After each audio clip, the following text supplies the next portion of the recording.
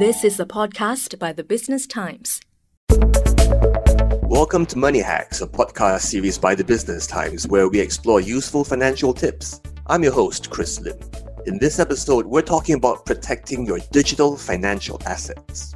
And our guest this episode is Michael Schaaloff, CEO and co-founder of Fireblocks, which is a blockchain-based fintech that specializes in issuing, storing, and moving digital financial assets. Welcome to the show, Michael. Thanks for having me on the show, Chris. So when it comes to financial investments these days, it's hard to avoid moving digital financial assets around at some point, which is both great because you've got speed, lower cost, and bad because of some new vulnerabilities that you have to pay attention to. What's the number one biggest benefit of digital financial assets? And what's the number one biggest shortcoming of digital financial assets? Yeah, that's a great question. So I think that with the recent uptick in Bitcoin and cryptocurrencies, it becomes more and more mainstream. So generally speaking, I think that the main use cases for cryptocurrencies and digital assets is definitely around payment use cases and investing in liquid assets that provides benefit through the ability to move those assets quickly and with a much lower cost, right? So I can do a remittance right now from the United States to, Singapore or any other country in Asia. I can send any amount. I can send $1 million, and that will cost me probably like $5 that I will pay as fees. And that transaction will sell almost instantaneously, right? It will take us about 30 seconds to basically see that transaction coming on the other side and landing in your wallet. So that's as itself so powerful compared to the traditional rails that we used to. If I had to do it through Swift, I would pay a much larger amount for the wire, and it would take us about 3 days. That's clearly sort of like the advantage of the new world.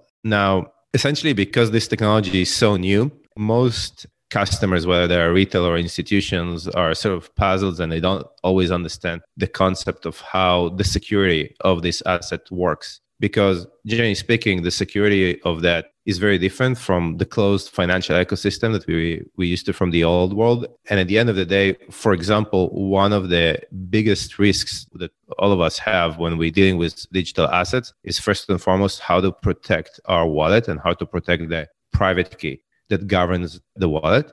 And the second thing that we all need to protect is essentially around when we move the asset or when we send the payment or we send the remittance, we need to make sure that we are sending it to the right address. So a lot of the issues that we're seeing of people losing money in this new world is because they didn't properly understood how to send the asset to the other side, how to validate that I'm sending it to the right person, and then either they're being hacked and they're sending it to the hands of the hackers, or they can actually basically burn the asset and then it's gone.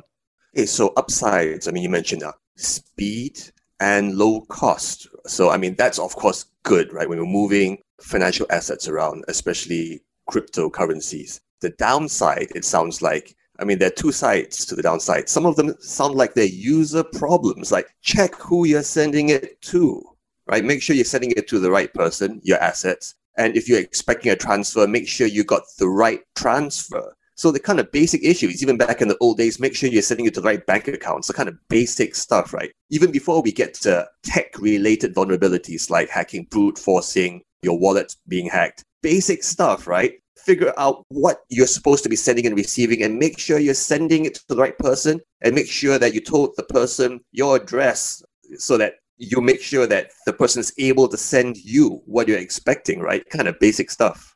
Yeah, so it's very basic. And I think that this is actually where it deviates from the old world, right? In the old world, those basic stuff are sort of recoverable, right? Because if you gave me your bank account number and I accidentally made a mistake and I put like 0 instead of 1, then either the transaction will bounce or it will get stuck somewhere in the middle and we will be able to recover those funds. The nature of cryptocurrencies and blockchain, that actually this kind of mistake is catastrophic to the wire. Why? Because the blockchain is open, right? So it's not a closed system and it doesn't know if an address that is 1234 is a legit address and 1235 is an address that doesn't exist, right? So if I'm accidentally mistyped your address, or the worst case is actually that someone spoofed the communication between us, right? So you were supposed to send me your transaction over email and a hacker took over your computer and sent an email on your behalf changing the address, and I've sent it to your address without authenticating you, I'm basically sending the transaction to the hackers. And I cannot call Citibank and tell them, hey, by the way, I made a mistake. Please record this transaction. Because unfortunately, they don't have 3 days to record the transaction, right? The transaction is already settled. If you like Money Hacks so far, please subscribe to Money Hacks on Apple Podcasts, Google Podcasts, or Spotify, and like us and give us a rating. And now back to our conversation with Michael Shaulov, CEO and co-founder of Fireblocks. And we're talking about how to protect your digital financial assets, especially crypto wallets. Now, before the break, Michael, we're talking about some of the things that users and retail investors need to be aware of when using things like wallets to transfer assets around. If we could break it up, so what are the top 3 steps to take, even before you get to the tech-related considerations? What are the top 3 steps that someone needs to take when approaching a crypto or digital financial wallet transaction, whether it's checking addresses or checking amounts? What are the 3 steps to take? Yeah, so the first step, because every transaction starts with your wallet, is to actually make sure that you have a secure wallet, right? Use a secure wallet that is not compromisable, because essentially when you're making a transaction, you usually become online. And for example, if you're using, I would say the first thing that comes to mind, that if you're using a software-based wallet and your computer is hacked, then the hackers will simply take over your wallet. That's the first issue. And we've seen a lot of hacks happening this way. The second issue is that you need to make sure that you're sending the assets to the right counterparty, and you need to validate it. How do you validate it?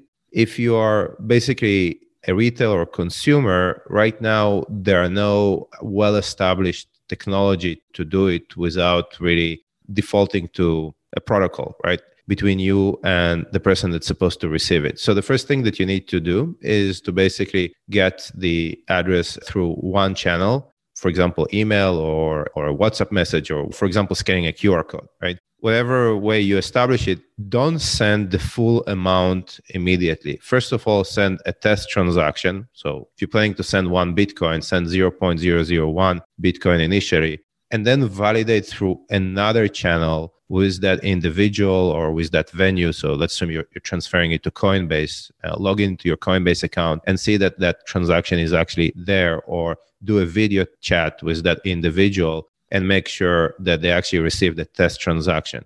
Once you validated that, send the rest, send the 0.99999 that you need to send. Because this is essentially the only way currently that you can make sure that you're sending it to the right address and that your counterparty or the recipient can consume it. If you're an institution, this is actually where Fireblocks comes in. For institutions, we established a network that actually secures that type of communication. But for retail and for consumers, you really need to basically do those 2-step verification. Interesting. So, first of all, make sure you're using a secure wallet. But the second step sounds like, if you're a retail investor, you just need to get the workflow right. Make sure you have an agreement with whoever you're dealing with. And again, commonsensical, don't make the entire transaction at one go. Make a tiny portion so you can validate that portion went over correctly before you do the full amount. Don't just jump into it. It may be more trouble. It may take more time, but it's worth taking this extra step.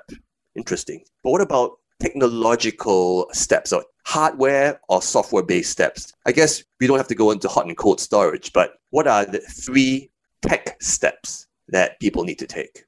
Yeah, I would say that for retail, those days, they basically need to make sure, again, it sort of starts with the wallet. So one of the key advice that I should actually give is, if you're planning to use large amounts, right? And large amount is even like, 1 Bitcoin, which right now is like around somewhere between $30,000 to $40,000. Exactly. 1 Bitcoin is worth a lot of money now. Yeah, exactly. So a lot of people actually have that at this point. And if you're keeping it on some form of software device, whether it's mostly I've seen people keeping it in the web, what we call web browser wallets. It's not a good idea, because then if your computer is compromised, you literally have a recourse and the hackers will steal your private key. There are 2 technologies that comes to mind that people should consider as a much more secure wallet. The first technology comes on it's a more traditional way of doing it. It's basically hardware wallets that can be purchased. They're pretty cumbersome to use because they're, generally speaking, disconnected from the computer. The newer technology is based on what we call a multi-party computation, or MPC technology. For retail, there are great companies that provide it. For example, Zengo, they have a retail wallet that is based on this technology. For institutions, companies like Fireblocks provide this kind of wallet. And what that does, it actually splits the private key between multiple parties. So even if your machine or if your smartphone is infected, the hackers cannot obtain and cannot get the entire private key from a single device and therefore compromise your entire wallet. Thanks for being on the show, Michael, and thanks for all of these tips. Thank you so much, Chris, for having me here. We've been speaking about how to protect your digital financial assets with my guest, Michael Shaulov, CEO and co-founder of Fireblocks. And that's a wrap for this episode of Money Hacks, a podcast series by The Business Times. That was an SPH podcast by The Business Times. Find us on Spotify, Apple or Google Podcasts, or streaming on Google Home. Do feedback to us at podcast@sph.com.sg. You can also check out more podcasts on various topics at The Straits Times, The Business Times, and Money FM 89.3.